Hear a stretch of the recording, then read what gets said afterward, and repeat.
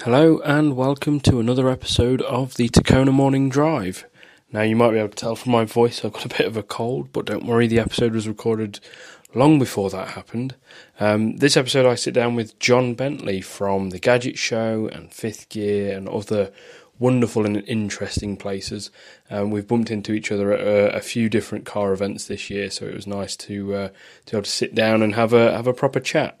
Now, John is the owner of 3 Skoda Yetis, and he very kindly met up with me in one of said Skoda Yetis, and we recorded in the car, so there may be a little bit of background noise from people coming in and out of the car park, but hopefully it's not too intrusive to the podcast. So, without further ado, episode 27 with John Bentley.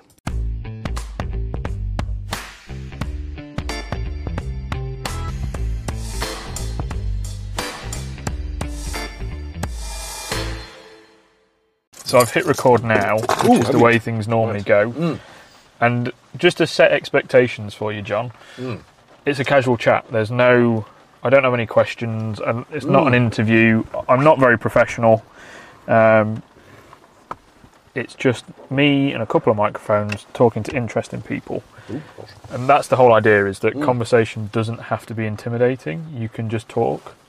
And that kind of fits the ethos of what I'm doing with Tacona, is let's get people talking more. And we're setting an example for, oh look, it's not very scary. You can just talk to people, and you never know where it might go. So I'm going to ask the one question that I do ask.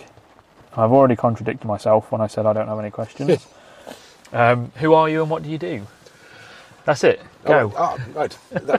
Yes. Have you asked the question? And you've That's recorded it. Go. I've got to go. Excellent. Well, my name is John Bentley. I'm a TV producer and presenter, an occasional journalist and author who's been lucky enough to specialise in my childhood interests, at least 2 of them, cars and consumer technology. Amazing. Which is how I know who you are, because I grew up watching the Gadget show relentlessly on Channel 5. Ah, right. Brilliant. And the one that sticks in my head the most, which was the super flat car going under the barriers at London Bridge. Oh, right. Or Tower Bridge, I think it was. There was a bridge, and it was very... We're going back like 12 years now, so I wouldn't be surprised if you can't remember the episode specifically. But there was a car that had like no roof. It was about 35 inches high. Right, like one of Andy Saunders' specials. That kind of thing. I remember, but yes, in the 80s you started doing very, very flat minis and did various other things. And it would fit under the barrier in a car. And that was my most memorable moment of the Gadget show growing up. Well, that's very kind of you to say so. I mean, some of my most memorable stories have always been the ones which have involved cars as well as the technology. I go on. What was my birthday at the time? I can remember driving around Paris in a 2CV testing sat-navs. I can remember doing a 24-hour race at Silverstone. It was a wonderful computer rig, and I thought it was going to be horrendous, really boring. But actually, we took it in shifts with 3 of us, and that was racing against the real cars on the track, as it were. Oh wow! And that was just the night just flew by. It wasn't the boring thing I thought it was going to be. Then I had another day. I think it was doing a testing podcast equipment. Funnily enough, and they asked me what I'd wanted to do for the subject of my podcast. The producers very generously suggested I could choose whatever I wanted, and I came up with the idea, because one car I never ever got round to when I was working on Top Gear years ago driving was the Alfa SZ. Right. And they arranged me to have an Alfa SZ for the day to and chat with its owner and the chap who actually seemed to have a whole garage full of them. You don't normally find an SZ to be the only car a person has, do you? It's not the kind of car they go, yep, that's the one car I'll ever need. But he had a load of SZs. Oh, he just had more and more. Yes, it was an Alfa specialist in Maidenhead. Right, okay. And that was because often old classic cars I've found over the years can be a bit of a disappointment, and you've got this mental image of them and all your memories of them, and they don't quite live up to it when you drive them again. In this case, obviously, I wasn't driving again, but the car way exceeded my expectations. Wonderful engine, and just wonderful handling as well. It was fantastic. It's one of those meet your hero moments, isn't it? It's like, will it ever live up to that expectation? And it's nice to hear that it was like, oh, this is actually better than I thought. It's an old Alfa. I thought it was going to break straight away. So fantastic.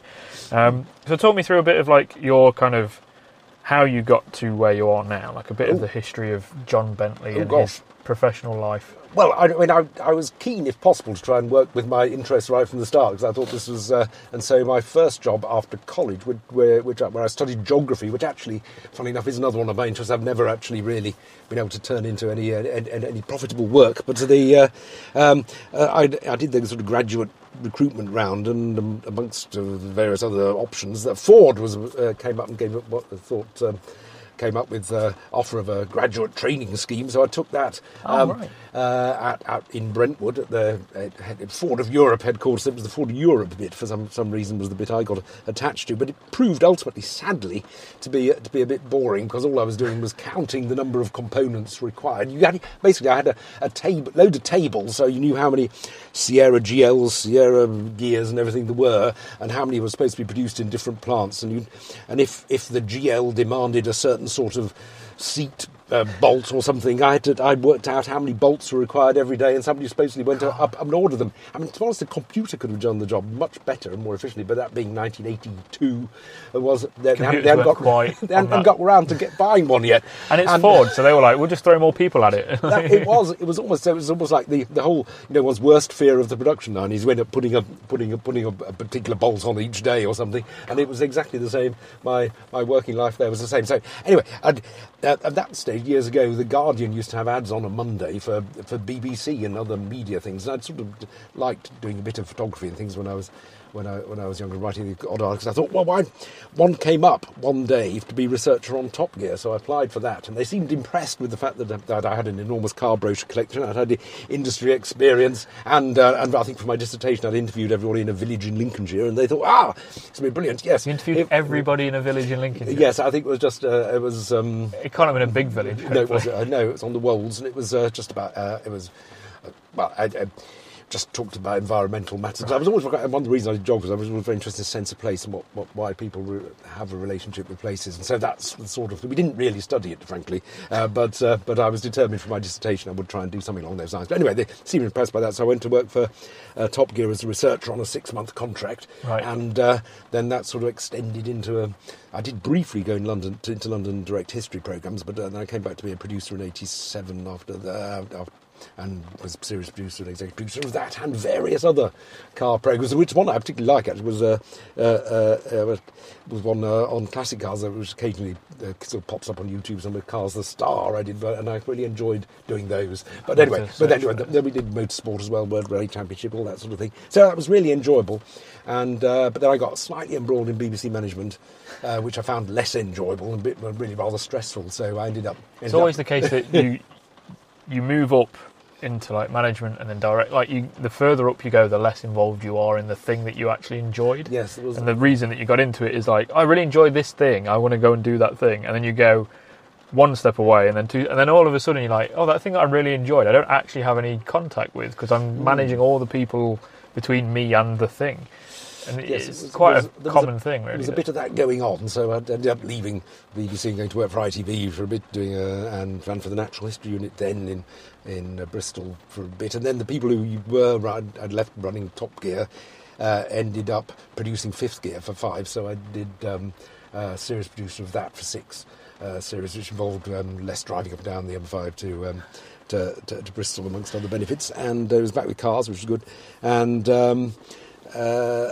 then Channel 5 were quite pleased with the programme, so they said, would you like to do a technology programme? And I tried to did a sort of screen test day with lots of splendid youths who were really interested in technology, but none of them seemed quite to be able to, this is back in 2003, explain how to get your CD collection onto your iPod, so I ended up doing it myself, and they said, well, actually you should be doing this as a reporter rather than producer, so I ended up... and ended up appearing on it and really enjoying it. And in the early stages, it was such a fertile period for technological change, the sort of mid-noughties. Yeah. And everything was changing with digital. Well, what you needed really was a 13-year-old, not an adult. Because 13-year-old me, we would like LimeWire and iTunes, and you'd put all your songs onto iTunes, then you have to find the right album artwork. Yeah. 13-year-olds didn't know what the law was, so we were like, yeah, let's just that's free, download it, get it all on. And then you'd have to spend all the time taking all the little underscores out of the song titles, because inherently it was a file name, so it didn't have spaces in. It was like all the words had an underscore in between. And if you had an album that had 16 songs, you then have to take all the underscores out, and then add all the information in yourself, and then add all the album artwork, so that when you opened it up on your iPod that had a screen now, yes, it would have the right album artwork, and it would all be in the right album, and you end up with 6 different albums all called the same thing because you forgot to capitalise one and you didn't the other, and it was a time of like growth and development as a young teenager back in the early mid-2000s. Was like, right, we can now put all of our music onto this little box that you carry around in your pocket or in your phone and things like that. So it meant that we all learned how to do that sort of thing. And anybody over 20 didn't have to learn by force at that point. So they were just like, oh, I don't know, someone else will do it for me. I'll just put a CD in instead, it'll be fine. And so much of the early technology didn't actually necessarily work terribly well. I recall testing the first inkjet printers in the garage. I had a sort of UV light. Right. And testing them all for failure. Some of them were really, really quite bad, actually. But the inks got better. And then Yeah. Well, I've just got a thermal printer, and that is like magic. I put a video up and it's got like 5,000 views or something silly, and it's literally because it's a thermal printer, so there is no real ink. The paper reacts and this, that, and the other, so it reels out labels. Like a fax. Oh, it's brilliant though. So you get I think it's like a 3" by 6" label paper, and you say I've got 25 orders and they all need a label. I press a button and it goes and just spiels out all of these labels like instantly. And it's so impressive and like mesmerising to watch just how quickly it churns these labels out. I'll show you the video after we finish recording. Yes. Because it is so fast, it's so impressive. And previously thermal printers were like a standalone unit where the labels were all inside the unit and this, that and the other. And they were quite quick, but they weren't like super quick. Whereas this one, it's a rectangle and the top opens and you feed in the paper from a roll and then you clamp it down and that's it. It's literally 2 inches wide by 6 inches long and about 4 inches deep. It's just this tiny little thing that sits on the desk. Yeah. It's fantastic. It's brilliant. And technology, again, is continuously evolving and changing. And someone like me, who doesn't have any money, isn't from a tech industry background, and only has the access to the internet, can run a podcast, run a clothing company, run car events and do all these things with a smartphone and a laptop and a couple of wireless Rode mics and a thermal printer on my spare bedroom. And that's it. Like everything, like all the stickers on my car, aside from the big one on the door, I made myself with my own vinyl cutter. Oh, really? Yeah, and the numbers, they were given to me by Toyota for the event that they were for. But all those hexagons all over the back, I cut 30 hexagons out of vinyl and then stuck them on one by one over 3 days. You have to do things a bit more creatively when you don't have resource. It's very impressively lined up. That took so long. Yes, because if you ever cars resprayed, you have to put those little transparent bits around wheel arches back on. I found those impossible. It took a lot of time and patience and shouting. Unfortunately, I was locked in my friend's workshop by myself, so I had all the space in the world to be frustrated. But it also meant that I was less distracted because I was like, I'm in a room with my vinyl cutter and my car. I'm just going to get it done. But yeah, that's the resources that you can do. Like just as a person with a spare bedroom these days, with the right pieces of tech, you can run a whole business without it needing huge amounts of money to start, and it doesn't need massive cash flows and things like that. You can go, right, I'll throw 200 quid into a vinyl cutter, and my MacBook is probably the most expensive thing I have, and my phone, but they're all on like finance and pay monthly through Apple, which is interest free, so you're not really spending loads. And a couple of microphones for a couple of 100 quid, and you just kind of have to be a bit more creative, and you can do so much things. Whereas back in the early noughties, that would have been impossible. And then it was so thrilling. It was thrilling for the first time, though, to be able to speak to the world without lots of intermediaries. That was in various ways, whether it be through your photographs, and then later on, towards the end of it, also through video. That didn't start immediately. We didn't have the bandwidth for all that. So that's probably been the biggest enabler of everything to grow, is how quickly the internet's evolved. But now there seem various threats to that in terms of freedom of speech, in terms of the fact that for better or worse, the companies involved seem now to be more regarded as publishers rather than just facilitators, and is that a problem you see? Yeah, they're getting a lot more like accountability thrown at them, aren't they? So like, we'll take Twitter for example. It's no longer just you can type what you like. It has to be kind of controlled almost to be a safer environment for people to be around, because it is potentially quite a dangerous place to be. And there's things like, there's a book by John Ronson called So You've Been Publicly Shamed, and he looks into like cancel culture and how people pile on. And the story that he gives is there was a lady that was flying to Africa, a white lady from America, and she made a very, very bad joke in very poor taste. And I think the joke was, just flying to Africa, hope I don't get AIDS, lol jokes, I'm not black, or I'm white. Something like that. A really, really shitty joke, like with very poor taste. And fair dues, she shouldn't have said it, and she should have got a slap on the wrist, and no, that's not right. But she sent that tweet, got on a plane, turned the phone off. 9 hours later, she landed in Africa. She'd lost her job, she'd lost all of her friends, her whole life had been completely destroyed, because social media is social media, and these whirlwinds can grow.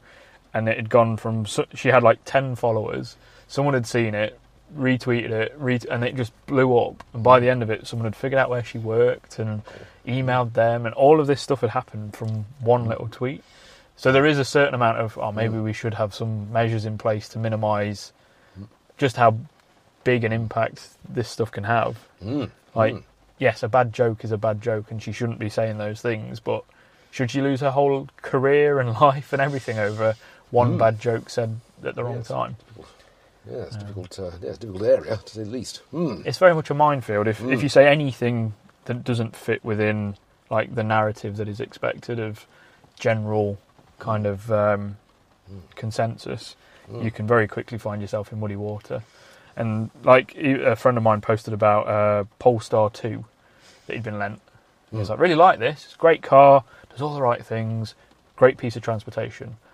I don't get any emotion from it, which is what I think is lacking from the electric car world, is that there's not that emotional connection like you get in normal cars. And someone was like, well, you're not supposed to, it's supposed to just be transport. And he was like, well, I find these things enjoyable, and cars are my hobby and my passion. And it started this argument, and now it's kind of ballooned. And he's like, I've got a lot of vegan people after me for some reason. He's like, nothing to do with the car or electric cars or anything like that. And I don't know how we've got here. And it's just mad the tangents it goes on. Well, I mean, obviously, yes, there are consequences and effects to all means of production and transport and everything. It's quite. I think we're going to become increasingly aware of that, aren't we? The sort of the equivalent of the well to wheel, but for other forms of transport and other things in life. You know, in terms of the overall effect on pollution and the environment. I mean, it's. It is thought that if once you get rid of the worst NOx-producing diesels, that actually, ultimately, the car will become, even with current environmental measures of the Euro 6 or Euro 7, whatever out there, it will soon be the case where the car is no worse as an urban polluter than cooking, say, or public transport, or all of which has effects in terms of pollution. Like there's an example given where it's like McDonald's making beef burgers is bad for the environment. Like, how much of you are conscious of that? How much is that talked about? Or like producing certain things and doing certain things has an impact. How do we put measures in place to make it even across the board? It seems like the car world is definitely getting the brunt of it, and there's a lot of that is justified, and a lot of cars are big polluters. But there's another thing where it's like there's 5 companies or conglomerates, whatever, that produce like 70% of all CO2 emissions or something crazy like that, and it's like, maybe we should concentrate on that a little bit more. Gosh, well, certainly be good. I think people might react against it if you were entirely just clamping down on their ability to have personal transport and not clamping down on construction or aviation or any of these other industries. I think it's probably perceived like there's a lot of people, so it's you versus the problem. Whereas going for a company, it's a big barrier. So it's easy to go, oh, Mr. Smith, you're wrong. Mrs. Jones, you're wrong. They've got a much smaller voice to push back. Whereas a big company, when you go, right, the construction industry, you need to calm down. There's a lot of force pushing back against it. So it's easier to just talk about the people that can't really create a voice unless they all organise themselves. But I mean, the classic car lobby, though, has been very successful in terms of keeping classic cars on the road when, there could have been the London Clean Air Zone or whatever, or ULEZ could have applied to the oldest cars as well. Yeah. I mean, I know there's that issue of the modern classics that sort of fall foul of both. They don't have the exemption for being over 40 years old, but they do have... they are classic, so they're used less frequently, that kind of thing. Because there was a thing where it was over a lifespan, a classic car is going to cause less impact because all of the CO2 to create the thing was so long ago, and they're driven so infrequently that they're not actually putting much, they're not contributing much to the environment. Yes. Until they're converted into an electric one, and I suppose it goes now up you've got a again. big lithium pack inside. And, oh, great, we're now back to square one again. At least there's no more coming out of the back. But yeah, my Renault's 4 years off 40. So I'm just waiting, and then I'm going right straight to Tower Bridge just because I can. Yay!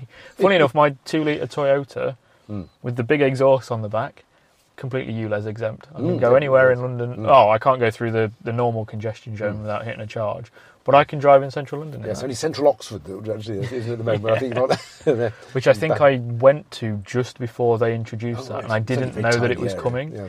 But I was right in the centre of Oxford, and as I pulled into the car park, there was an old guy parking his 1920s Bugatti just on the street outside. He's like, I'm just popping for coffee. I was like, oh my God, look at this Bugatti just parked on the street in Oxford. And it was just this guy. He's like, yeah, my family's had it since new, so I just drive it around. That's amazing. But anyway, back onto the life of John Bentley working in TV and media, because anybody that listens to my podcast has probably heard pretty much every story I've got to share about the car world. So it's more interesting if you talk about things that you've done, because it's more interesting than the stuff that I do. Oh, gosh. So you did Top Gear, left the BBC for a bit, went to Channel 5 for the Gadget show and for Fifth Gear. The Gadget show's still going, so I'm guessing you're still in that same group of people? We're still we're still doing it. I've got this series, another series commissioned for next year, I believe. Anyway, and I mean, at the moment it's slightly different. They've got the channel's got this idea that it wants to help people solve their gadget problems. So that's the sort of core of it, rather than being in the studio as we were until recently. I mean, how that goes down, I don't know. We'll see. But could be interesting though. It could be, yes. So but I'm still doing my bits of testing in it, mainly focused on cheap versus expensive. I think it's if you buy a decent drill, is it better than one there's a budget one or so on? And it's right up my street because I've got no money, so I need to know these things. Can I get the cheap one and get away with it, or do I have to save up and fork out a load of money? Are the walking boots that cost 3 times or 4 times as much really going to be better? Probably. And the answer on the walking boots was probably a bit better, but that's right up your street though, because we've already talked about how you love a good walk and I geography. could walk. I bet you were right up for. I've had an idea, guys. I'm going to buy some really expensive walking boots for the show, obviously, and then I'll also get some cheap ones to test against. Do you get to keep half of the stuff that you use? Very rarely, actually. I don't. Not too much. I mean, surely walking boots. So you've had your feet. Walking boots. They would tend. One would tend to subject them to a longer testing. Yes. I've got to have them for 6 months just to check that they work for the time. But it's for the show. So outside of the Gadget show, what else have you got going on? Because we met at Festival of the Unexceptional with Haggerty. Yes. Well, I've been very privileged to be able to judge that for a few years. So that's a real highlight for me. That's a real highlight for me. That is. It's a lovely event. I mean, it's. I think I went to the first or the second one. I can't remember to start with. I've been ever since. Because I'm very mean with myself. I'm very mean with myself on cars. Really, I really just love bangers. Really. And I can appreciate it. I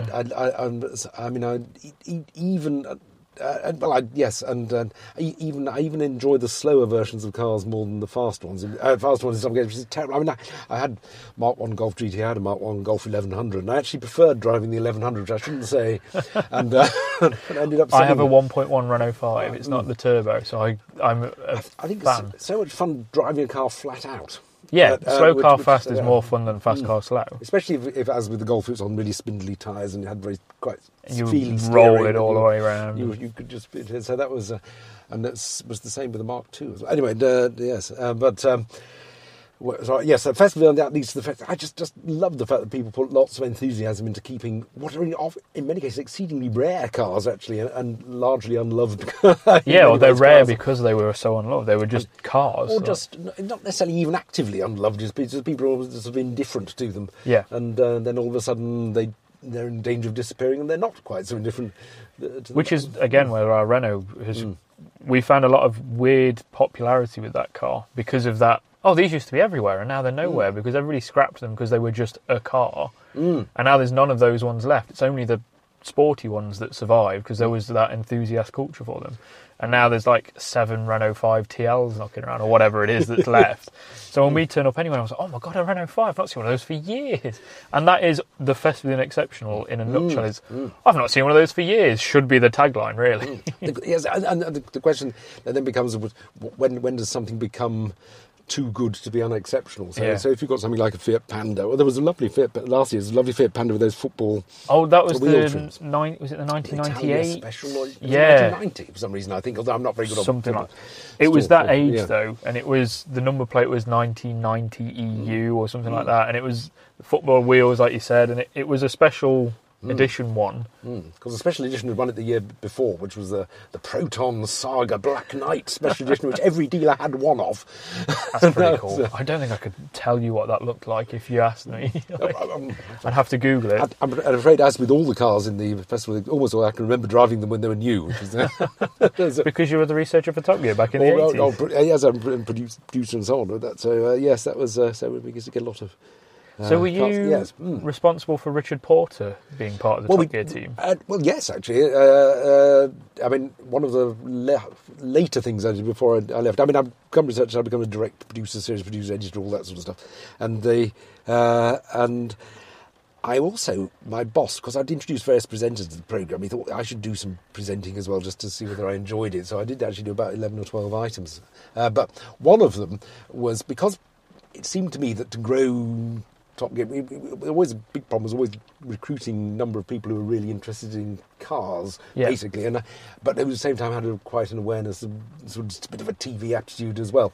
So I did an on-screen recruitment exercise and asked for. I think people had to write in with 3 ideas, and that was probably it, and a CV, I think. And not surprisingly, we had sort of, certainly thousands and thousands and thousands of responses at that stage, and it took me ages. I did look through them all, and it took me absolutely ages.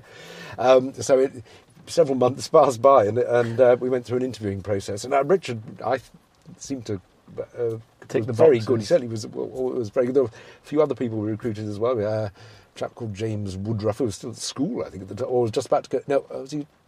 Or just towards the end of his university degree, went on to be a series producer of lots of things, like the Guy Martin shows and Fifth Gear for a while, and other things, and another chap called Alex Riley, who's done various things on. That name rings a bell. I can't think where from.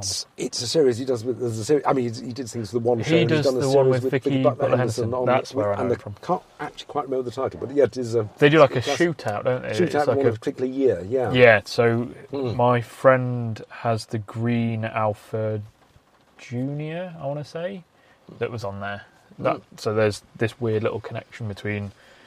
As with everything in the car world, there's only really a couple of people between you and someone else in the car world. How fascinating! Yes, it's great. Like there's that saying of 6 degrees of separation, isn't there? And in the car world, it's like 2 or 3.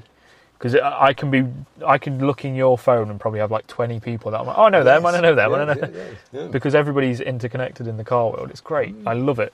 Like I met JK from Jamiroquai at the Sunday Scramble in January. I spoke to him many years ago. But that's the beauty of the car. It's like, oh, there's JK from Jamiroquai, and he's chatting to, my friend. So now I'm introduced to JK because I'm friends with someone next to him. And that's how it always works. Like, I think I was at car storage place in Warwickshire, not far from where we are now. And I was chatting away to the guy who owns it because we were filming something for a friend with an Aston Martin Vulcan, doing a very cool thing.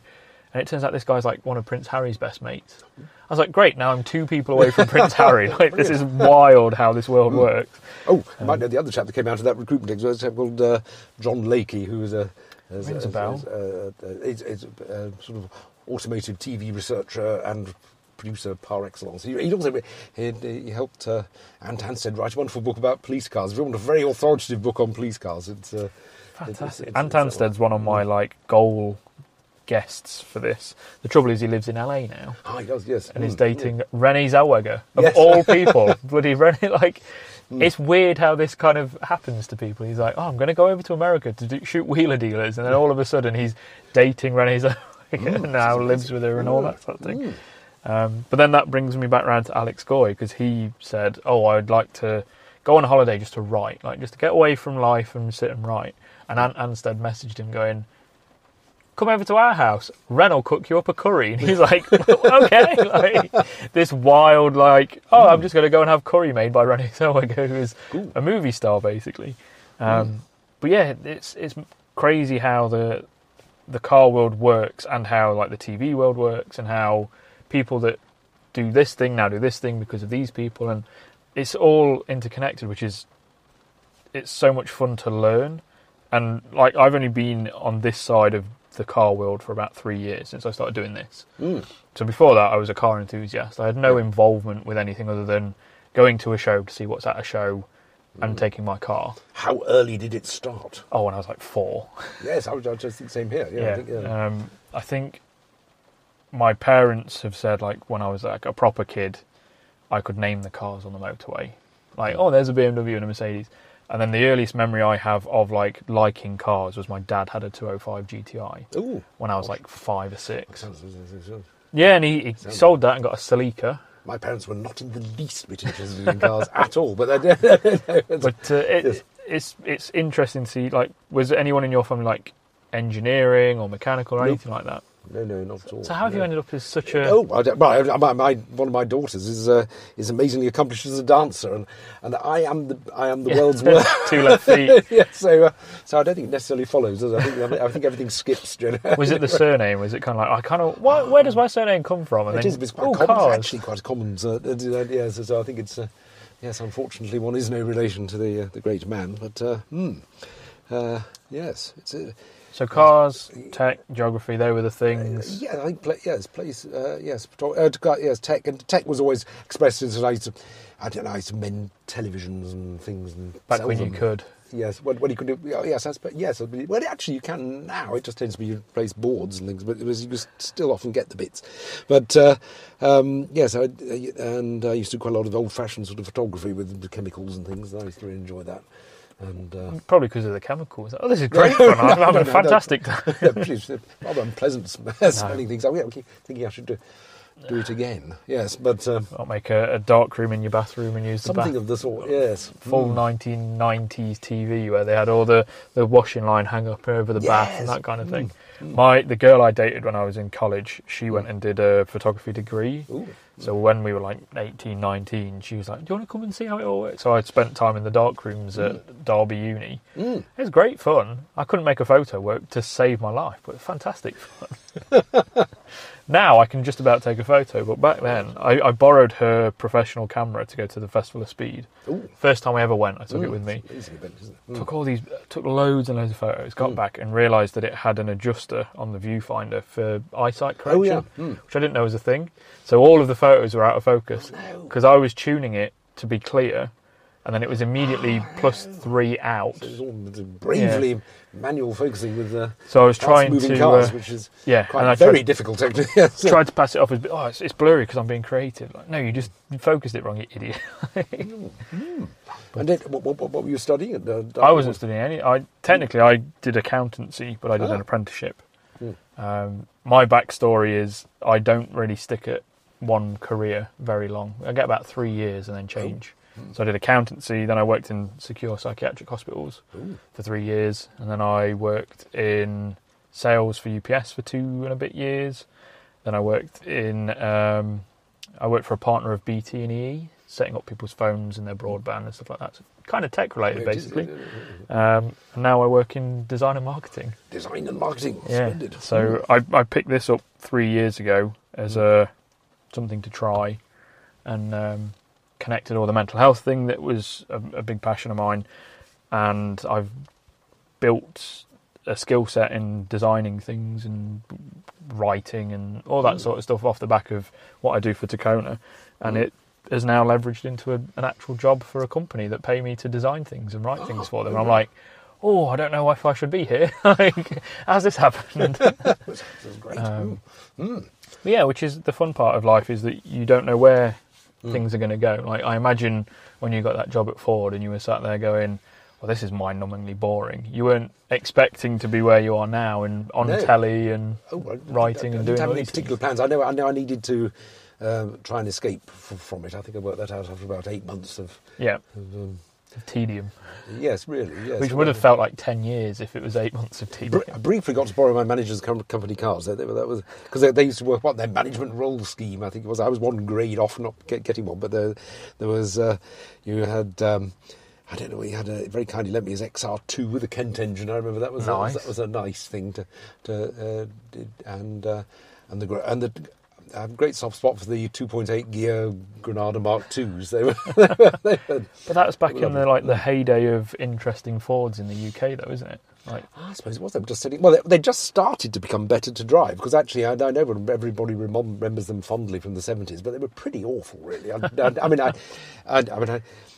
recall a year or so ago, Ford had a sort of day when you could drive their bits from their Heritage Street. And Callie invited me along, and some were absolutely fantastic. The ST Focus, the 56 plate one, was superb. Yeah, a lovely thing. As indeed was the 50s Consul 375 Cabriolet. That sounds incredible. What they called it, a cabriolet. They probably called it something else. But anyway, they were brilliant. But it did. These 1977 Capri reminded me how awful they were. They were like live rear axle and leaf spring, the last Capri, I think, they also have one of those. The last injection. And that I think has improved over the years in some ways, because at the time it just felt very dated. But actually, it's a very nice thing to drive. And especially these days when everything is soft. Like that. So our other car, I've got the GT86 and the Renault 5. We've got a Skoda Rapid. Right. We're currently sat in your Skoda Yeti, which is the car that we wanted. But Skoda Yetis are so expensive because they're Motability accessible. Yes. So they're a 16-plate Yeti is about 12 grand still, whereas our Skoda Rapid, which is a 16-plate, was 6. Gosh. So we've basically got a Polo estate. So that's a normal car that you don't feel every bump, and you can't tell what the road texture is like, this and the other. And I drive that 6 out of 7 days. And I've jumped in the 86 this morning. I'm like, bloody hell, I've got a flat tyre. I can feel every grain of tarmac on the road. And I just forget that it's so much more connected to the floor. Yes. And because I've ruined it by putting it on coilovers and big wheels, you feel everything even more. And how does it compare to the Supra in your current Supra? I've not driven the GTA 6, but I haven't driven a Supra, which I enjoyed, although I found it quite fun. I've been trying to get a go in one. So I could do the thing that everyone else does, which is the logical thing, go and ask to test drive it, like a normal person. However, I am stubborn, and I asked to borrow one. So the 86 needs a new drive shaft, which is it's under warranty still. So I took it in for a service and said, it's making this noise. And they said, it's those coilovers you fitted. So then I had to go and get it independently checked, who then said, it's not your coilovers, it's either the brakes or the drive shaft. Take it back to Toyota because they're warranty items. So I took it to a different Toyota dealership because I then didn't trust the first one to do a competent job.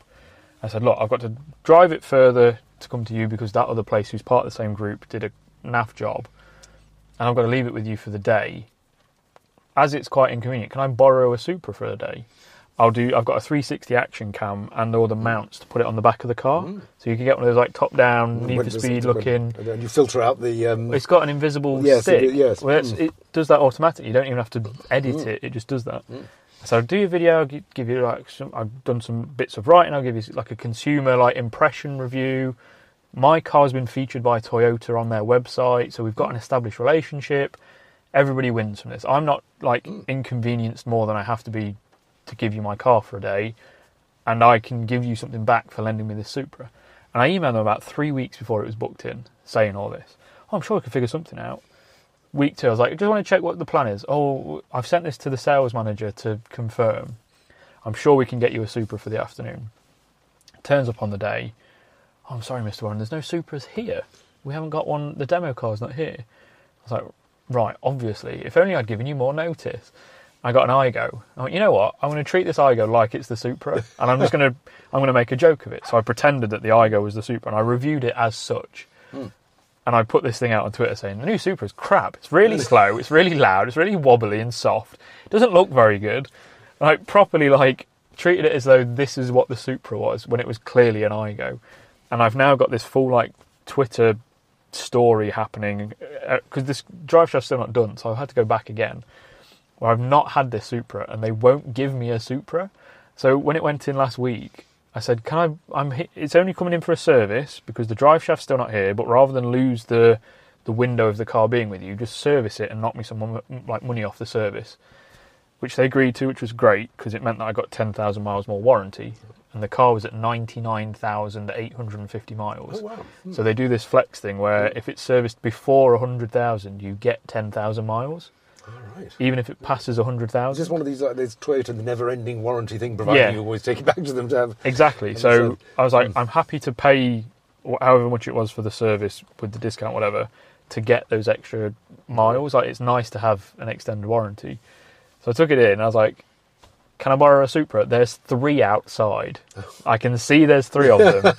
And it's only going to be here for 2 hours, so I'm only going to be taking it it was in Milton Keynes, into Milton Keynes and back again. I just borrow it to have a go. And the service guy went, I'll go and speak to the sales manager. And he came back and his response was, well, the GR Supra is a specialist car and we can't just let anybody drive it. And I was like, look at the car I'm giving you to service. What car is the equivalent that you would accept? So I still haven't had a go in a Supra, and now I'm too stubborn to test drive it because I don't want to go out my way to do it. Right. I want them to just lend me. It's become an issue. Yeah, so I've never driven a Supra, and I'm just going to go and buy an M2 instead. So, yes, gosh. Well, that's... So yeah, I don't have an opinion on how the Supra drives yet. It might happen. Do you have an opinion on the Toyota extended warranty that you have to... It's great, love it. It's good, because I was always a bit worried, because Mrs. Bentley's got an old Corolla Verso, which we bought when it was new, years ago, 56. It's on sort of 2006 or 7 or whatever it is. But it's a 10-year thing, that's the problem. But I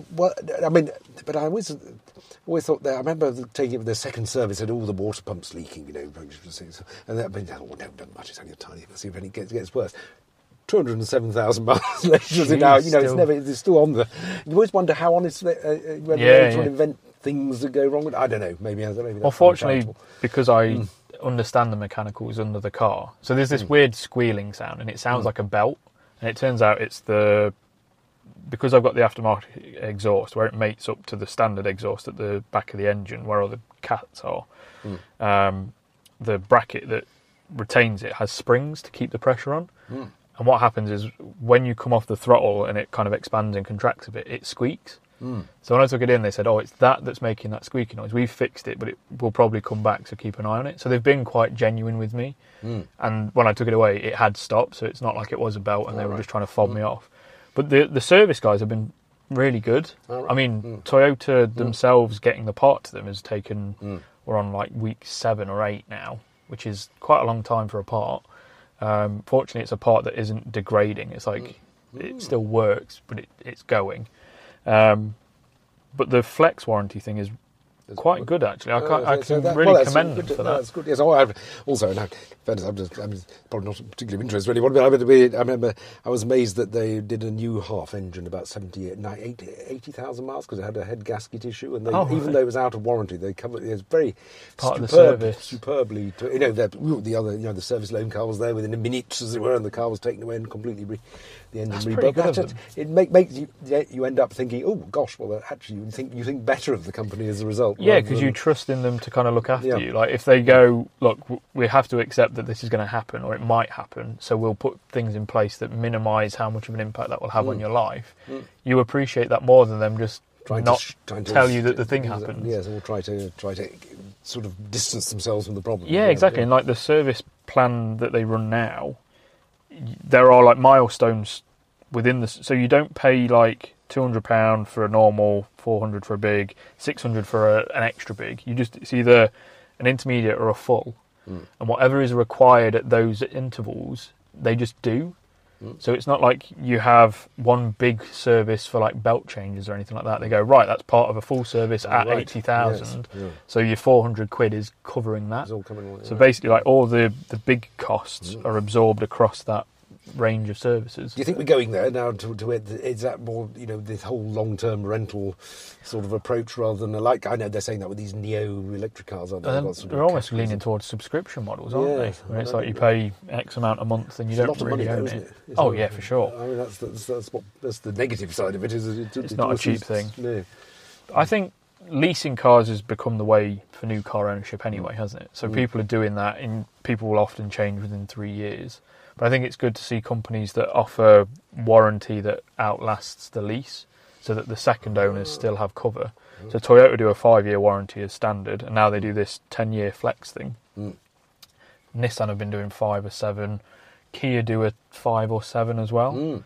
So companies are kind of going, right, we're almost looking after owner number 2 more than just lease man.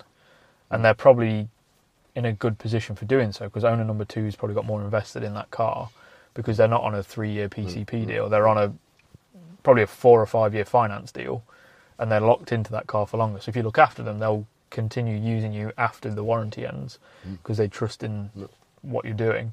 Which is why I still take mine to Toyota for servicing, because I go, right, I know Toyota are covering all the bits that would probably be expensive to do outside of this, and I get this warranty extension. I mean, I've just hit my last possible warranty extension, so next year it might not get serviced at Toyota unless it's a big thing that needs doing, and then I'll go, right, it's had a full, so I'm on an intermediate, but it's had, say, 107,000 miles or whatever. I'll bring it to you because at 110 it needs a water pump, whatever it is. But rather than me then paying 400 quid to have a water pump fitted, it'll get fitted as part of my 300 quid service. So you get the service and the water pump fitted. So I think that model is still quite a good thing to be seeing happening. Which is an interesting tangent for us to have gone on. It is, probably is, but I don't know.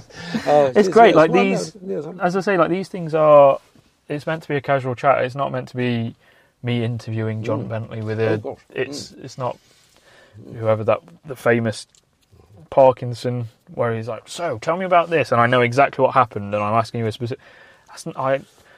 I am too lazy to be that guy. Like, I got an email from someone asking to interview me about the Renault and the mental health stuff and the Tacona stuff and everything that I'm doing, and it was like, here's what we're going to talk about, here's some subjects that we're going to go through, here's some of the backstory I'd like to know more about, here's what photos I'd like from. It's full, like, taking the time to put all this, looked at who I am and what I've done and this, that and the other. I was like, I've invited this person on the podcast. I was like, the flip side of this conversation is I'm going to invite you to interview, in inverted commas, and all I'm going to do is go, so who are you and what do you do? And that's what we're going all we're going to do. So I think that is part of what people listen to this for as well. Not that many people listen. I get a fair few people, but I'm not the number one podcast or anything like that, and I'm very stereotypical, and I'm a white guy with a podcast, which has become the thing these days. Oh, you're a white guy. What's your podcast called? But hopefully it's a little bit more casual and relaxed enough to be easy to just be part, like almost like you sat with your mates in the pub and someone's telling a story kind of thing. That's the vibe I'm going for, is that it's easy listening and it's not too serious, and we don't have to have structure and stick to the script or anything like that. So it means that we can go off on random tangents, like, what's Toyota's servicing policy like? What do you think of it? Of course, the other thing they did do on this car, when it was about 14 years, I mean, this is one of our ancient, very motley fleet of cars, and it needed a software upgrade. Right. And amazing, they did it for free. I thought it was very good at 14-year-old car. Yeah. For my local Toyota dealer, yes. So how many miles has it done now? It's about 207, 208, something. That's impressive, though. It did have that extra half engine, but it's. I mean, having said that, this car broken down. We've broken down him all. We needed an alternator failed at Waitrose, High Wycombe. Well, if the battery's dead. No, it all just. Would it light up like a Christmas tree? No, it just stopped. Oh. And the because the belt had snapped. It snapped the belt because it went rigid and snapped the drive belt. So that was anyway. It didn't stop entirely, but it did. It sort of stalled on the car. But then it quite obviously it wasn't. It was the steering was heavy because it wasn't driving the power steering pump either, and so on. And it was. It certainly wouldn't. It wasn't driving all the other bits and bobs. Anyway, so that was that. Yes, that's. But that's. We're in your Skoda Yeti. My Skoda Yeti, which I didn't intend to keep, but I bought it in 2017. And how many of these have you got? I've got 3 of these at the moment. 3 I find them a jolly useful car. It's got a handbrake. It's got. It's very familiar to our Skoda, to be honest with you. Like the steering wheel is exactly the same. It's got a throttle pedal that comes out the floor like a Mark V Golf. So it's nice and heavy. BMW. So you can. You're not ending up balancing your. You're not hovering with your leg. Journeys. Yeah. So that's really good. Visibility is excellent. This is the first time I've been in a Skoda Yeti, actually. Apart from the side, occasionally you can get a few blocks. Oh, your B pillars are chunky, aren't they? And this blackout around rather unnecessary, really, around the window. And this is not the best colour for it. It's in black. The other one's white and white metallic. The other one's white metallic and green metallic, which is much better. Green metallic, I'm all for. Jungle green. Are any of them the 4x4 variant? No, so I've driven 1.4s in the past, but economics. I mean, because I originally was going to pass this on to my daughter, and the insurance has become, especially as they chosen to pursue career rather than something solid like accountancy, like your good self. They went into. I didn't last very long in that. They went into drama and dance, which they do, and so the insurance goes up there. So you need to.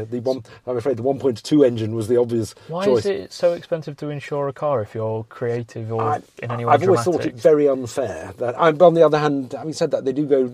Yes, they sort of drive around a lot, I suppose. Well, I don't think it's entirely fair, but yes. I don't think it's fair at all. Like, your profession shouldn't indicate what your insurance premiums are. You could be a very bad driver with a very good job, or a very good driver that is in drama. Like, you could be the executive of anything is probably a worse driver because of their level of entitlement.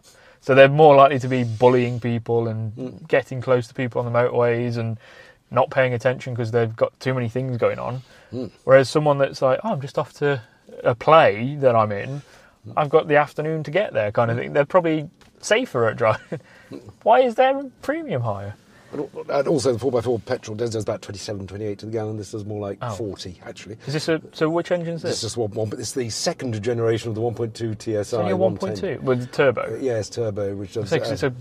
They're not small. They're not small, but it's just about okay. It's just about where it's just about not okay is really when we're in motorway acceleration, where you get quite familiar with going 6th to 3rd. At least to you've ring got out 6, every little every one of the 110 horsepower. It's 110. Oh, living the dream. Yeah. So anyway, but I like the Golf 5 chassis, which is basically what it is. So, yeah, I'm surprised it's a 6-speed as well. Like our Skoda's only 5-speed, but it's the 1.6 TDI, so I don't think they could make the 6-speed up to it very easily. But it's a good chassis. Drives well. It's got doesn't have keyless entry, which is great. So you don't have to worry about that. But it does have, albeit with a software upgrade, it has Apple CarPlay on the Volkswagen MIB 2. I wonder if so.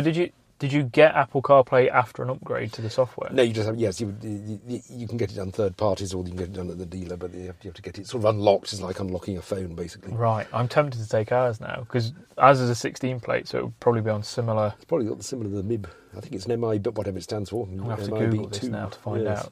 This is Mm. probably the biggest revelation. The biggest revelation from this podcast is not, John Bentley introduced Richard Porter to Top Gear and interviewed him. It's oh my God, I can hack my Skoda to get Apple CarPlay. So I'm going to try and bring us back into some of the reasons people might tune in to hear John Bentley talk. Gosh, I don't know. Because I can talk to about Toyota's warranties to anyone, and it's the same conversation. What are some of the most interesting and possibly strange things that have happened in your TV life and career? There aren't many really. I don't know what. Well, I've had much less exposure to this world, and I've got some interesting and strange stories. So I imagine you've probably got something bizarre that's happened. It's not. I don't think anything much bizarre really. I did. One of the most difficult things, it'll occur to me afterwards, actually, when I'm driving.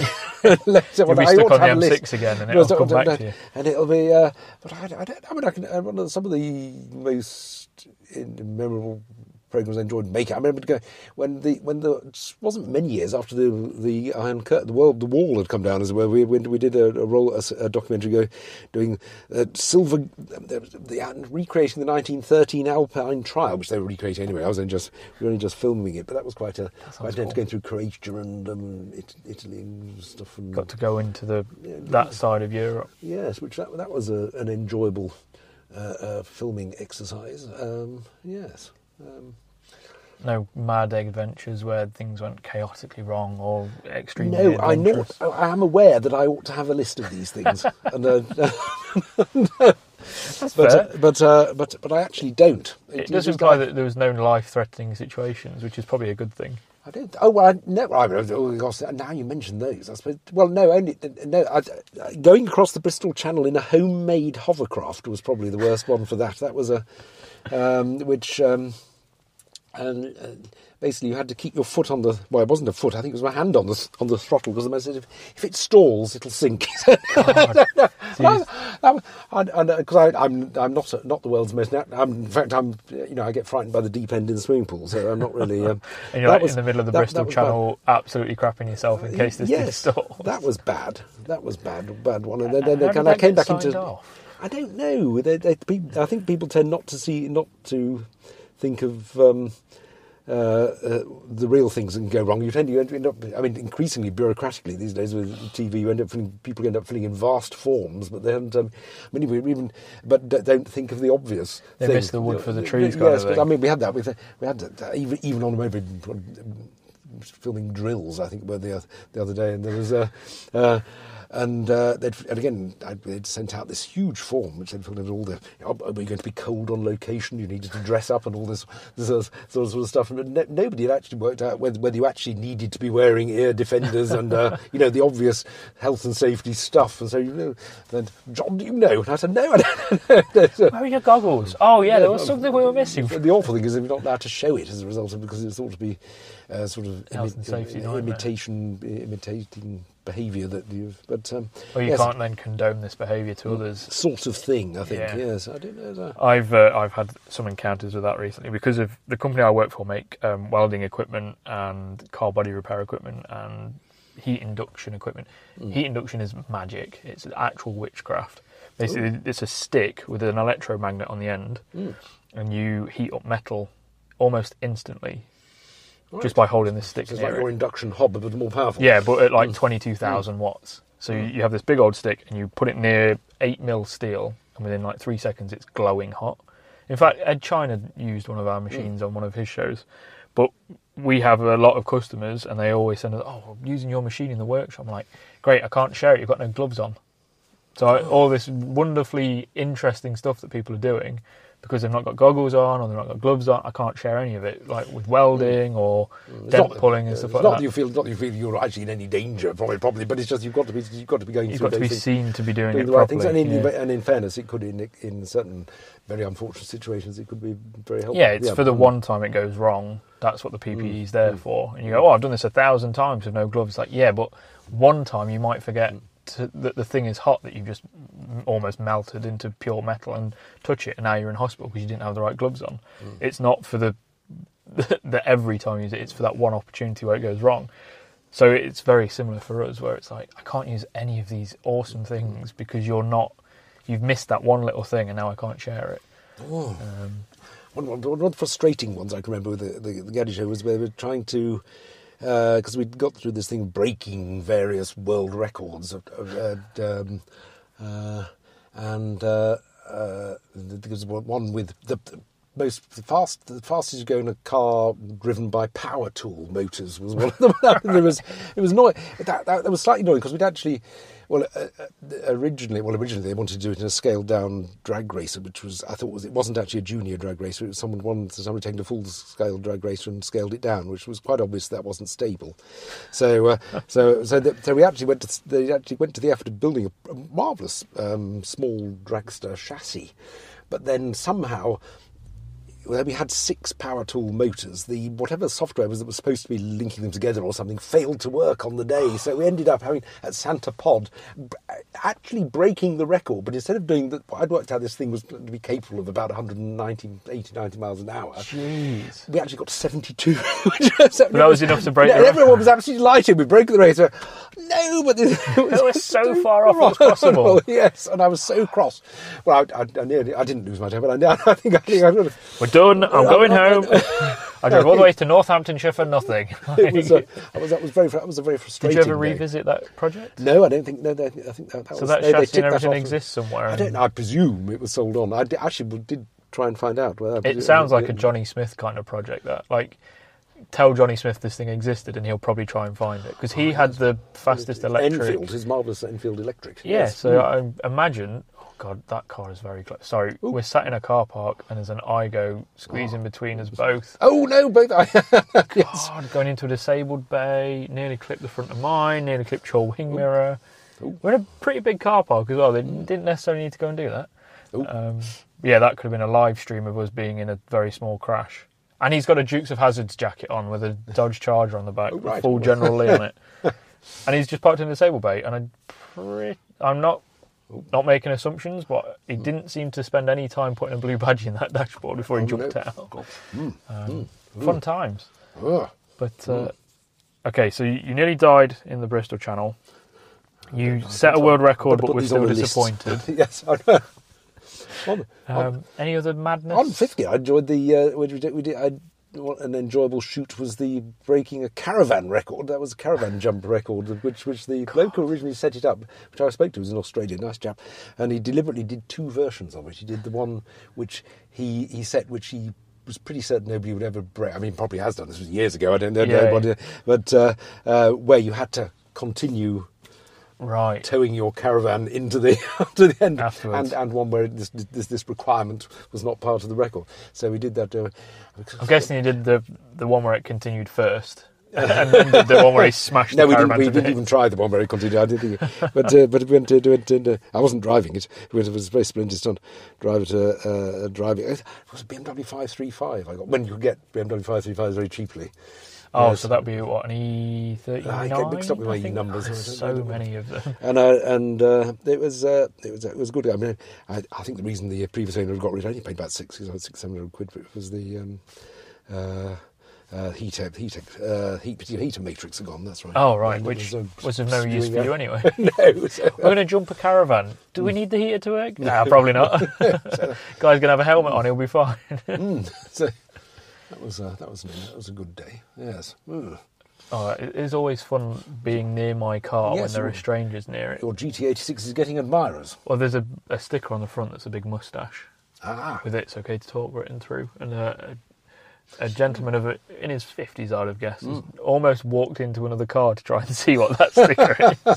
And because we're sat in the car adjacent, it's not obvious that that's my car, so I get to see what other people think of it from a distance. It says on it, cars are to go to driving mental health awareness. I mean, on the whole, cars are pretty good for your mental health, I think, and I think that's often overlooked.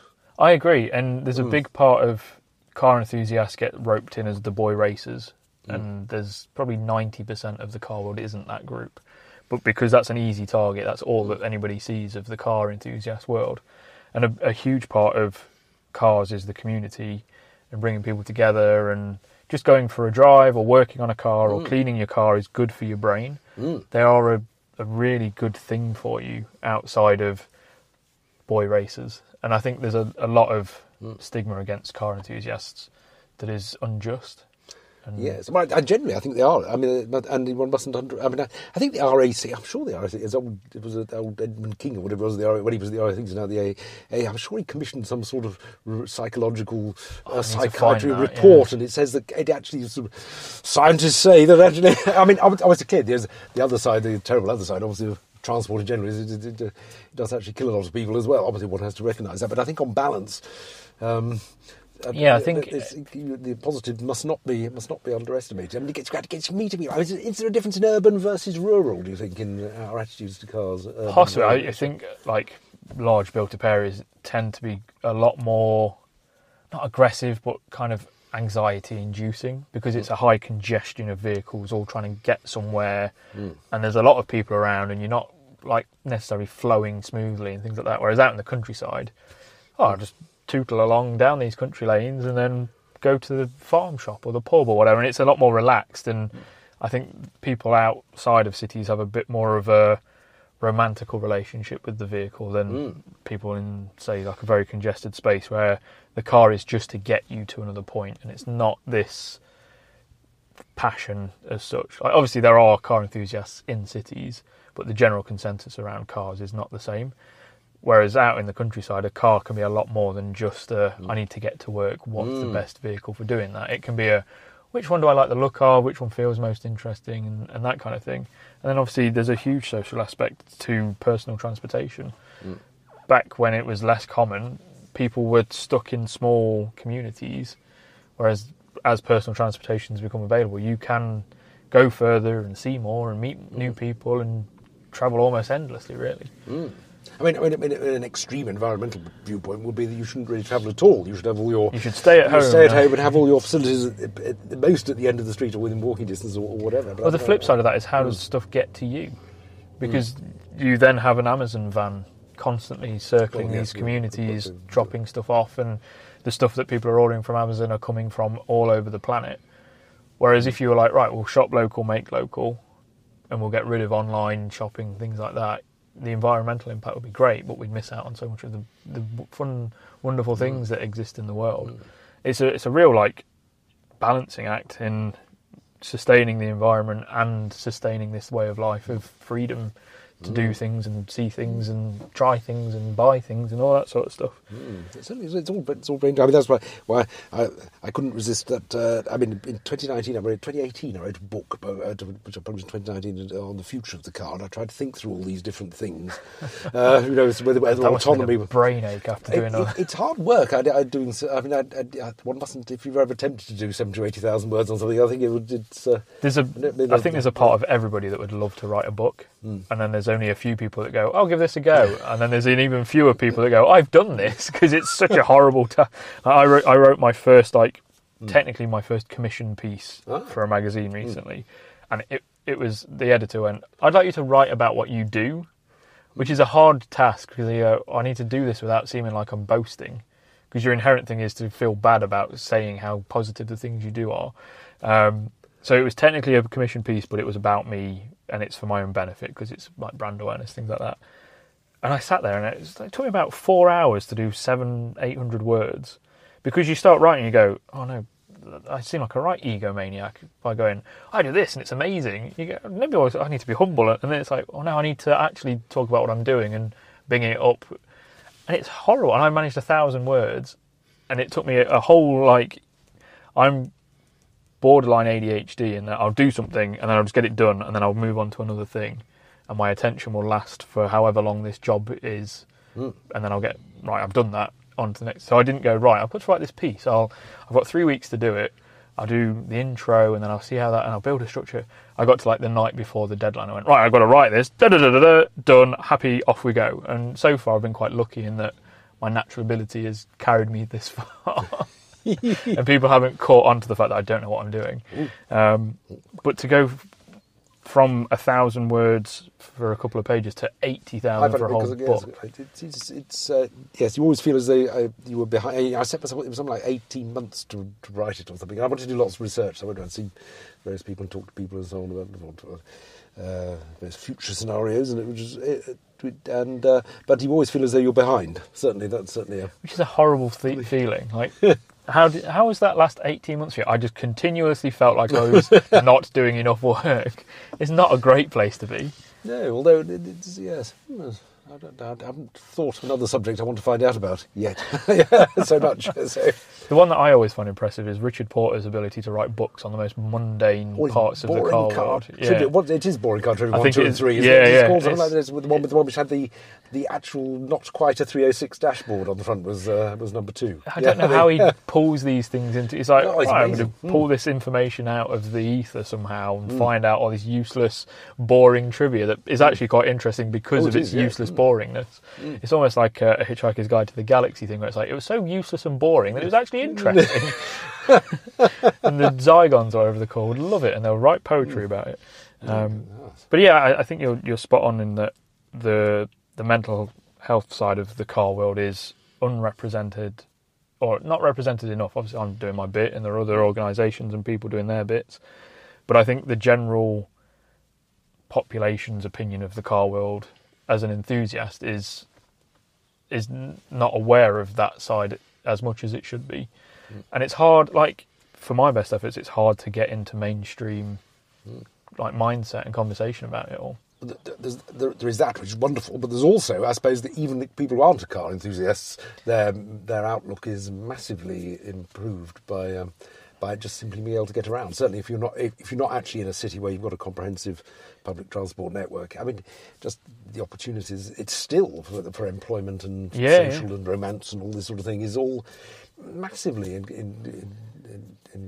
Yeah, and I think for that general population, the focus for that will be that we want to be able to keep this freedom and make it environmentally possible, because those two things kind of have to happen now. They can't continue the way that they are or have been. They have to be economically viable for the safety of the planet, basically. And if that's a sacrifice that I don't think people would like to make, that sacrifice of losing their personal freedoms. No, in that sense, it'd be nice to. I mean, there's tons of energy landing on the Earth every day. And let's harness it in a different way. Let's harness it and make sure it. I mean, again, one has hopes for hydrogen as well as part of that mix. For sure. The Mirai works very well as a car, apart from the fact there aren't any fuel stations. Yeah, as long as you live near a hydrogen fuel station, as long as you live near a hydrogen, it's great. And it's now got an increased range. So actually, I mean, I did find when there was the fuel tanker problems recently.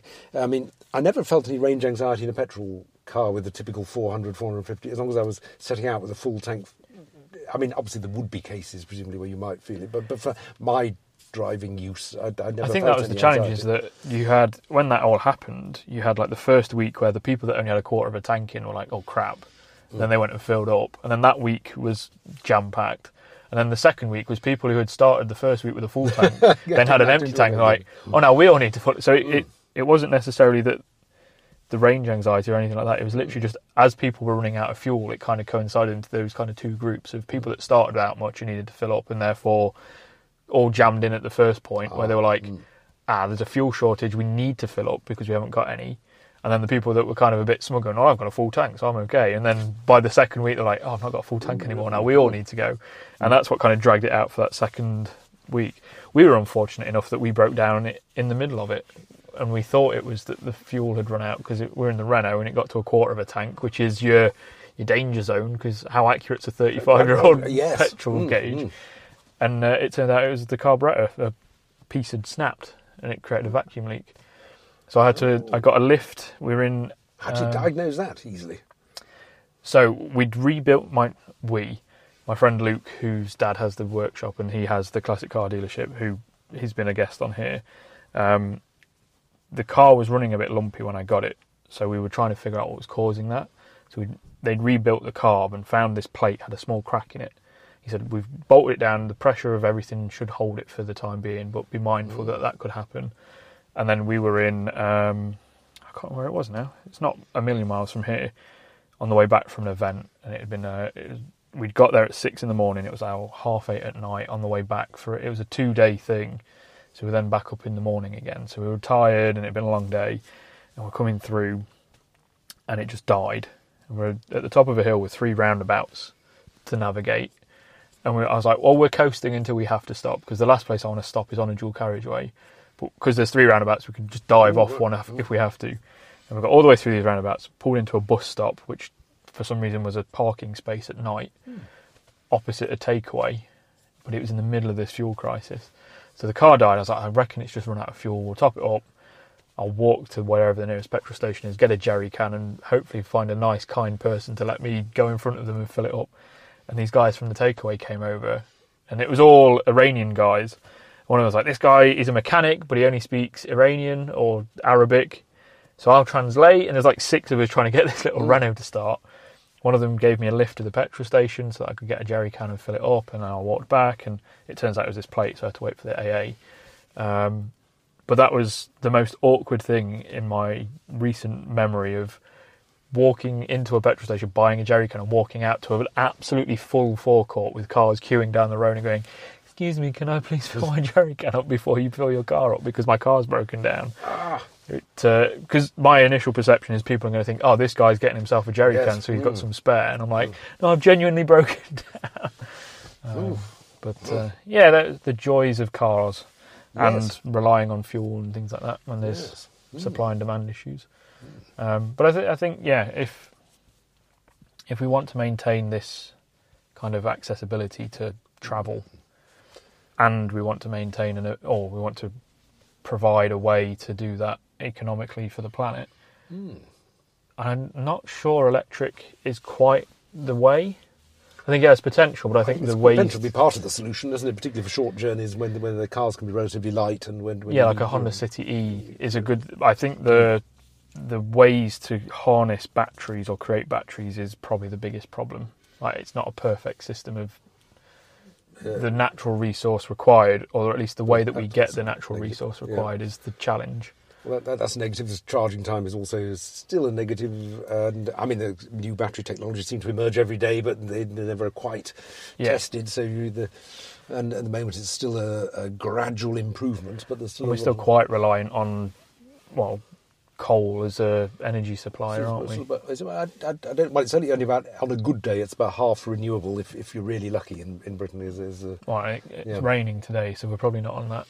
Not getting much sun, not getting much wind either. No, that's water power. If we had hydropower, but we're an island. We're surrounded by tides. Tidal is a positive. As is and there is the thought that then all that surplus tidal energy in Orkney or wherever is going to be, and already is to some extent, being converted into hydrogen or stored in the form of hydrogen. One of the coolest ones I've seen is, I can't remember where it is. This is a huge lake, and it's got what looks like a tower in the middle of it, and under the water there's a big thing that spins around, and it's just pushed by the water. It's a really cool. There's some really ingenious ways. Like there's that the tidal. It looks like a series of floats, and they're big, really big, like the size of a lorry big, and there's several of them, and they just bob up and down in the water, but they're on like a rail, so as they bob up and down they turn the rail a quarter of a turn or whatever, and then that harnesses energy. And there's some like really quite interesting creative ways of harnessing different energies. Another tidal one is this big snake. It's all these cylinders, and they float around and bob up and down, and all that movement creates energy. And I think there's interesting and creative ways to do it. And I think as we get better at storing energy and less natural requirement to create batteries and create energy, we'll get better at all this stuff. Do you often get asked the question, if you had just only to have one make of car, which four cars would you have? Which make would it be? I'm surprised that people. I've never encountered that question, but I've encountered it twice in the last month. Oh, you've already got an answer. I've now got to think of an answer. No, it's not fair because I had no answer either. I couldn't think. I think you could. To be fair, you're quite limited though, aren't you? Like, what do you need vehicles for, or what could you need them for in the future? And we're of two different generations, so we're going to have different future needs. And who makes that range of vehicles? For me, I'm kind of leaning towards Toyota and BMW. So for Toyota, I can have a sports car, a city car, an SUV, and a family car. BMW, I can have everything. When I say SUV, probably mean a pickup truck or like something a bit more commercial. Yes. As my business grows. Yeah. I need to be able to transport big things around and gazebos and things like that, or tow trailers and stuff. Yes, gosh. Yeah. So if I needed four, I could have my GT86 or a Supra if I ever get a going one. The Igo Cross, the new one, is a lot bigger than an Igo, isn't it? Yes, it looks like it's it. an Igo on stilts with some plastic trim, but it somehow looks huge. They'll probably do an electric version of that as well at some point, or I could go for a hybrid Corolla or the full electric if they do one of those at some point soon for like a city car. Which is better than the earlier Corollas, the hybrid. It does feel better to drive than it. I had a Yaris the other day. I got upgraded from my Igo. I got a Yaris this time. And I think it was a 1.4 petrol, but it had flappy paddles. Ooh. It was actually really good fun. I mean, I was only driving around Milton Keynes, so it was all roundabouts and dual carriageways, which is basically Mario Kart. So I was like, I'm just going to put it in manual and see how much fun I can have. I was like, really, it's all 70, so you absolutely blitz it everywhere, and you're downshifting. Yes, that's a lovely thing. Milton Keynes is still a lovely driving environment. It's great fun to just play around if you actually want to can catch you out rather if you've been concentrating on, not getting caught by any speed cameras everywhere. Then suddenly you go to Milton Keynes and everything's zooming around. 70 and it's mad, which is great fun. It's terrible for the fuel economy because you go 0 to 70 to 0 to 70 because of all the bloody roundabouts. But yeah, I think Toyota you can have. So I can have my sports car. I can have a city car if I need a city car, which will possibly be a need in the future. I can have something more commercial like a big RAV4 or a Hilux, and I can have a family car like the RAV4 would probably be the family car now because that's a massive thing. I don't know if they do an estate version of the Corolla though. They do. Do they? I think you can get it as or indeed you can get it slightly cheaper, badged as a Suzuki, which for reasons I'm not entirely something to. I don't know why they do that, but I can understand the economical. It's even cheaper somehow than the Toyota version. Or maybe it helps Suzuki meet their emissions. Oh, possibly, MPG average or something. Well, that's how it ended up with the Signet, isn't it? Because Aston Martin needed to meet their MPG emissions, and they're like, right, we'll build 1 million of these tiny little Toyota IQs with Aston Martin badges on, so that we can build 100 DB9s or whatever it was. But yeah, I think Toyota ticks those boxes in interesting ways, but I think BMW do, except for the more commercial size vehicle. Because I can have an M2, I can have an i. Oh, they don't do the i3 anymore, do they? They do that amazing living room on wheels, which is actually incredibly compatible to the iX. Yes. Is that what that is now? Oh, yeah, but it looks awful. Does it? I know, but BMW have a way of being ahead of. They come up with something that we think, oh my god, that's absolutely terrible, and then you go, I actually quite like that. Yes, like the i3, that was an awful car, and it kind of got a little bit more charmful over its life, and now it's gone. But the i8, do they still do the i8? No, I don't Have they canned that as well? They do that. The version of the 4 Series. What is it? Is that what arrangement of letters is that? Is that an i4? Oh, they do the. the because they're adding E's onto the end of everything now as well, aren't I get mixed up. I'm a bit out of touch with what. Yeah. So, but I think that's was a good drive. I think when I. But I don't know. The make I came up with, rather to my surprise, was Vauxhall. Oh, right. What, for 4 cars? So I could have I wanted something that's like an Elise, but not an Elise, because Elise is so a lovely... the VX220. It's equal we're going into the back catalogue as well. I thought we were just going on what they perhaps I should have made that... no. Shit. Back catalogue, now we've got a different storyline. Yeah, sorry, I should have said that, but I didn't want to compromise your... my thread. Your lot, yes. I'd got onto that chain. Vauxhall's great though, yeah. You can have VX220. Because VX220 turbo probably it's a good. That's such a lovely tactile car. It's just as good as the Elise. There's lots of it. So there's you can have the Monaro. You could, yeah. Which is very practical, actually. If you wanted to go even more practical, you could have the Maloo, which was the pickup truck version of the Monaro. Yes. It was the Australian market that they aimed for. Not driven. I did. It was privileged to drive a Monaro when it was new and really enjoyed it. So that was on the list. My car I passed my test in was my mother's Vauxhall Cavalier Mark 1, which I still have huge memories of. And because they were really well sorted, I think those rear-wheel drive Opel chassis of the 70s. Was there any at Festival Exceptional? There's one that's appeared, a lovely two-door. The two doors are all made in Belgium, and the Belgian-made ones are better.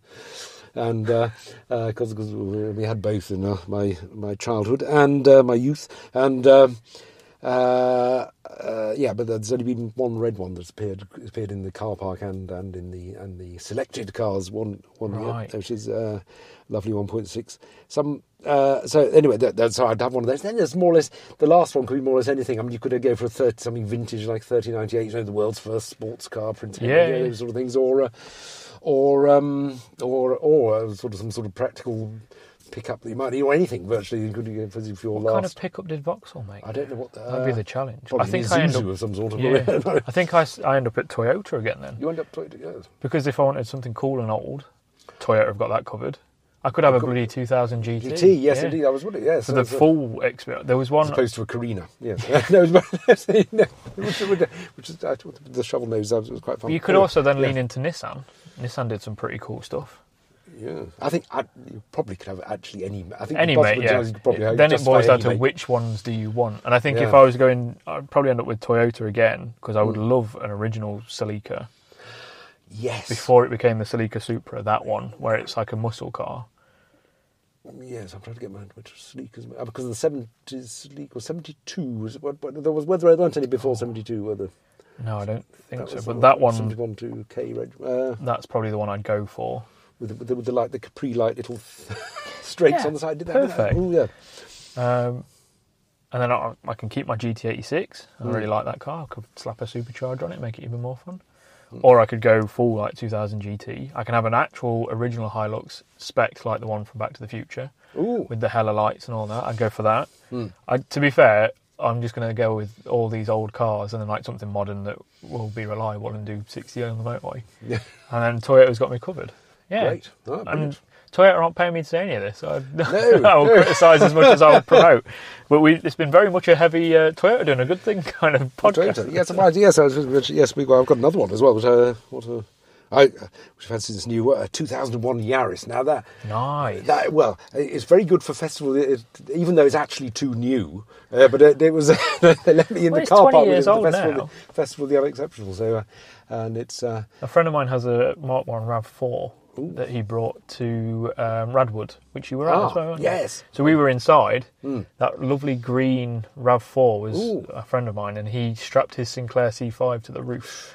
Brought that along with him. Yes, gosh, I remember driving those when they were new. Yes. Well, we were messing around on that and causing all sorts of fun at Radwood, and then my other half was riding it, and the Ghostbusters car was behind her, which she hadn't realised. She was like, "I just need to do a U-turn and go back." Turned around and nearly got sideswiped by the Ghostbusters car. There's a lovely Celica there, wasn't there? There's a lot of lovely Celicas around. My dad had a GT4 a few years ago, which he sold. Which I was annoyed about because he sold it for like 900 quid. I was like, I'd have given you 900 quid for it. It's a Celica GT4. It's a rally car, Jesus. But yeah, I think Toyota kind of tick a lot of boxes for me. I'm trying to think what else could tick those kind of boxes. Mazda do some interesting stuff, and their back catalog's somewhat underrated. Mazda, yes, I would say actually, currently as new car offerings, they seem to go under the radar. Their design is really nicely done. Yes, I think it's got a name, hasn't it? That design, I can't principle or something. There was that Futori or whatever it was called. That the RX-8 and everything was on, and then they've moved on from that to a new style, and they drive well. The ones I used to get quite a few cars that were driving around for shoots as hire cars, which was unfortunately we don't seem to get hire cars seem to have disappeared off the face of the earth as part of this whatever chip shortages or economic catastrophes. People think they can't. You can't. I'd hire your car, but we can't get one, which is not really a problem. But Grace had, my other half had a Mazda 2 when we met, the Sport, which was a fun little thing. Not quite as fast as the Suzuki Swift Sport though, which was annoying, but it was 100cc down. It's one of sadly, I've always been slightly too big for MX-5s. Well, that's why you need a GT86 because it's like an MX-5 coupe with headroom. Which the Supra doesn't have. Does it not? No, that's why, even despite of the little sort of... Because that's got the little double bubble, wear a helmet if you want to thing. But it's got back seats, which fold down. So you've actually got usable space. I've moved house in that 3 times. You can get an IKEA flat pack bed in the back of there if you don't have any passengers. Again, I'm just promoting Toyota at this point. Yes. Yeah. But yeah, MX-5's a great car, but I think I'd rather have an RX-7 if I was going sporty. Which one? The FD, not the FC. FD, which is obviously more than a Victor. What was it? The FD was the 90s round one, which is when the MX-5 came out, so they have a similar design style. The FC was the square, wedge-shaped one that matched the Mark III Supra.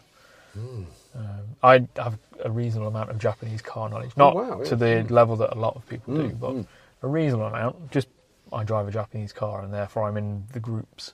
And you learn these things, and things like Initial D exist and stuff like that. I fondly remember an Integra type art, was it? Lovely. I think I had 2 or 3 of those. Because that was 3-door front engine, but that's Honda, obviously. I'm trying to think what else. Mazda also did this really cool little pickup truck. A friend of mine has one from like the 80s. And also their sub-brand is the Cosmo. Is it Cosmo? What's the... Oh, a bit like AutoZam kind of thing. I thought it was almost like... I don't know. It's like a sporty sub-brand. And why they haven't exploited this heritage surprises me. I don't even know about it. That's God, have I gone completely... No, you're probably right, and I'm just probably misremembering. And if only we could get the internet here in this car park. We might be all right in the car park. Inside the pub, I'm 3G, so I think we're even worse. But, we've got... I'm on 4G. You got 4. But I have to say this is... I found with this The Cosmo, Wikimedia Commons. It was a quirky little sports car that they did, but I don't know if it became a whole brand. It seems more like the equivalent of the Toyota 2000. I mean, there we are. There's one. It's very cool. Do you think it had a rotary engine? I doubt it. Did it? In this episode of the podcast, two men Google cars on. Well, actually, it seems there was a rotary. Yes, the rotary engine. But it did, yes, the Cosmo did have a rotary engine. Amazing, because that's what they're obviously known for, is the rotary stuff. So that an RX-3 would be a fun car as well. Engine. It looks like a long Lotus Elan, doesn't it? Nuclear powers or something. Yeah. Yes. Someone took a Lotus Elan and kind of just stretched it a little bit. And then... But why haven't they exploited that heritage? They're probably aiming for future too much. That seems to be their thing, is like, what's the future? They don't seem to lean into the history stuff as much. But even the ordinary Mazdas drive, Mazda 3 drives very well. We were weighing up a Mazda 3 over the Skoda, to be fair. And they do the MX-30 now as well. That's a smart-looking car. Whatever it's called. CX-30 or the CX-30. CX-30, because the MX, there is another 30, but it's battery, isn't it, with a short range. It's rather rather in the Honda. It's not in the Honda E-Mold at all, actually. It's much bigger, but it's got the same sort of range. Right, I see. I can't remember. There's too many new cars these days, and they just keep popping up from everywhere. And the thing is, old cars are inherently a lot more interesting for me. Because I'm not in a new car buying market. Someone was talking to me the other day about I think it's the 18 to 30 market is the most likely to buy an electric car and the least likely to be able to afford it. So they're just not buying them because they can't afford them. But they're most like, yep, I want to buy it, I will buy it, but I can't afford to. So the people most likely to engage are the last people that can afford to buy the cars. Don't think there'd be any use to my daughters in that category, because they're just travelling across Europe. Well, there's that one. There's also the. Even then, she was saying, I've got this doing a tour with this dance company. I'm one of the designated drivers because I've got to carry some of the props. And we're doing Peter Lowest off to Totnes in Carlisle. I said, I hope you're getting paid mileage. 6 days, yeah. Yes. Jeez. Oh. Well, the mileage for electric cars is nothing these days. It's like 5p a mile. Is that what the people for corporate? So one of our guys who's got a Tesla and his company car. Like his mileage reclaim is 5p a mile. But I thought electricity costs going up. I thought this was no longer. It might be changing like currently, but advantage. But yeah, because he was saying if he uses a fast charger on the road, it's not worth his while to do the mileage. But if he charges at home, he about breaks even. I think the key to electric. Yes, certainly the starting point is to definitely need a home charger, and possibly even two if you've got family with a lot of car users. I really would like one at home, and I'm just slightly worried that our late 60s electrics are not going to. The copper wiring is so thin. I had an electrician come round. He said, I really wouldn't advise this. There's probably nothing wrong with your electrics, but we've got to test it all before we fit one of these. Yeah. And something's going to, you're going to have to rip up a floor or repair. It's another challenge that people have to consider before they can move in that direction, though, isn't it? Like, yeah. If you're like, right, we're going to remodel the house, great, we'll slap an electric charger absolutely, in there. Absolutely, at that But if you're not in that position, you're not wanting to do that yet, you're probably going to hold off until you need to. I think it's not cheap to do, so... But I'm conscious that we've been chatting, which is great. And also, we're in a pub car park, and the Yeti is now completely misted up. Yeah, you're not going to be able to see where you're going to. Well, it's not about that. What will people think? There's two blokes in that pub car park. It's all steamy. What's going on? It's bloody 1 o'clock in the afternoon. Come on, guys. But no, we've been chatting for an hour and a half, which is great because you don't realise that these don't get edited at all. Oh, really? I will do an intro back at home. And then this will go out, and that's how it works because that's the idea. As I've said, I'm too lazy to really do the full in-depth stuff, and I'm also too busy to be able to give it that level of attention. But I kind of think that that's kind of part of the charm of what I'm doing. Is as I said, it's me in a spare room doing all of this stuff, trying to make a difference, and you get what you get. That's how it works. But it's been an absolute pleasure, if I get chance, we'll have to extort some more of these exciting stories that you've got buried away somewhere. Yes, I have to start writing them down. No, it's been an absolute pleasure. So, where can people keep up with all the things John Bentley? Oh my God! I've got a sort of Twitter account. I'm not very terribly active on social media. I've got a very, very basic website which links to everything. It's johnbentley.com, and which has virtually very little information at all on it. And I do occasionally produce tweets and Instagram things, and at John Bentley 90 usually. Well, we'll just go with that. It's Jon, John without an H. John without a H. But absolute pleasure having you on, and thank you for meeting me in this pub car park. Oh, thank you. Cheers. Right, I'm going to hit the stop button if I can find out where the mouse has gone.